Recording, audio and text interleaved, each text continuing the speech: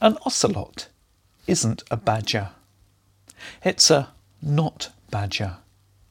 A prairie dog isn't a badger. It's also a not badger.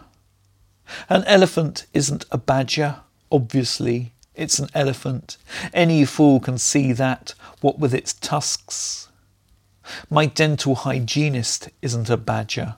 She, again, is a not badger.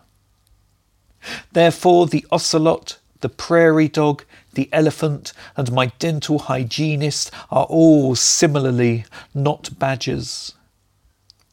They are the same in the full semantic, morphological, normative scope of rational thought, and are as distinct from a badger as a Citroen 2CV.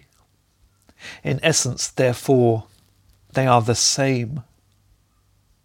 If a man one day from Mars landed and saw the ocelot, the prairie dog, the elephant, and my dental hygienist, he'd think they're all earthlings. But if he saw a badger, he'd probably think, hey, it's Kevin.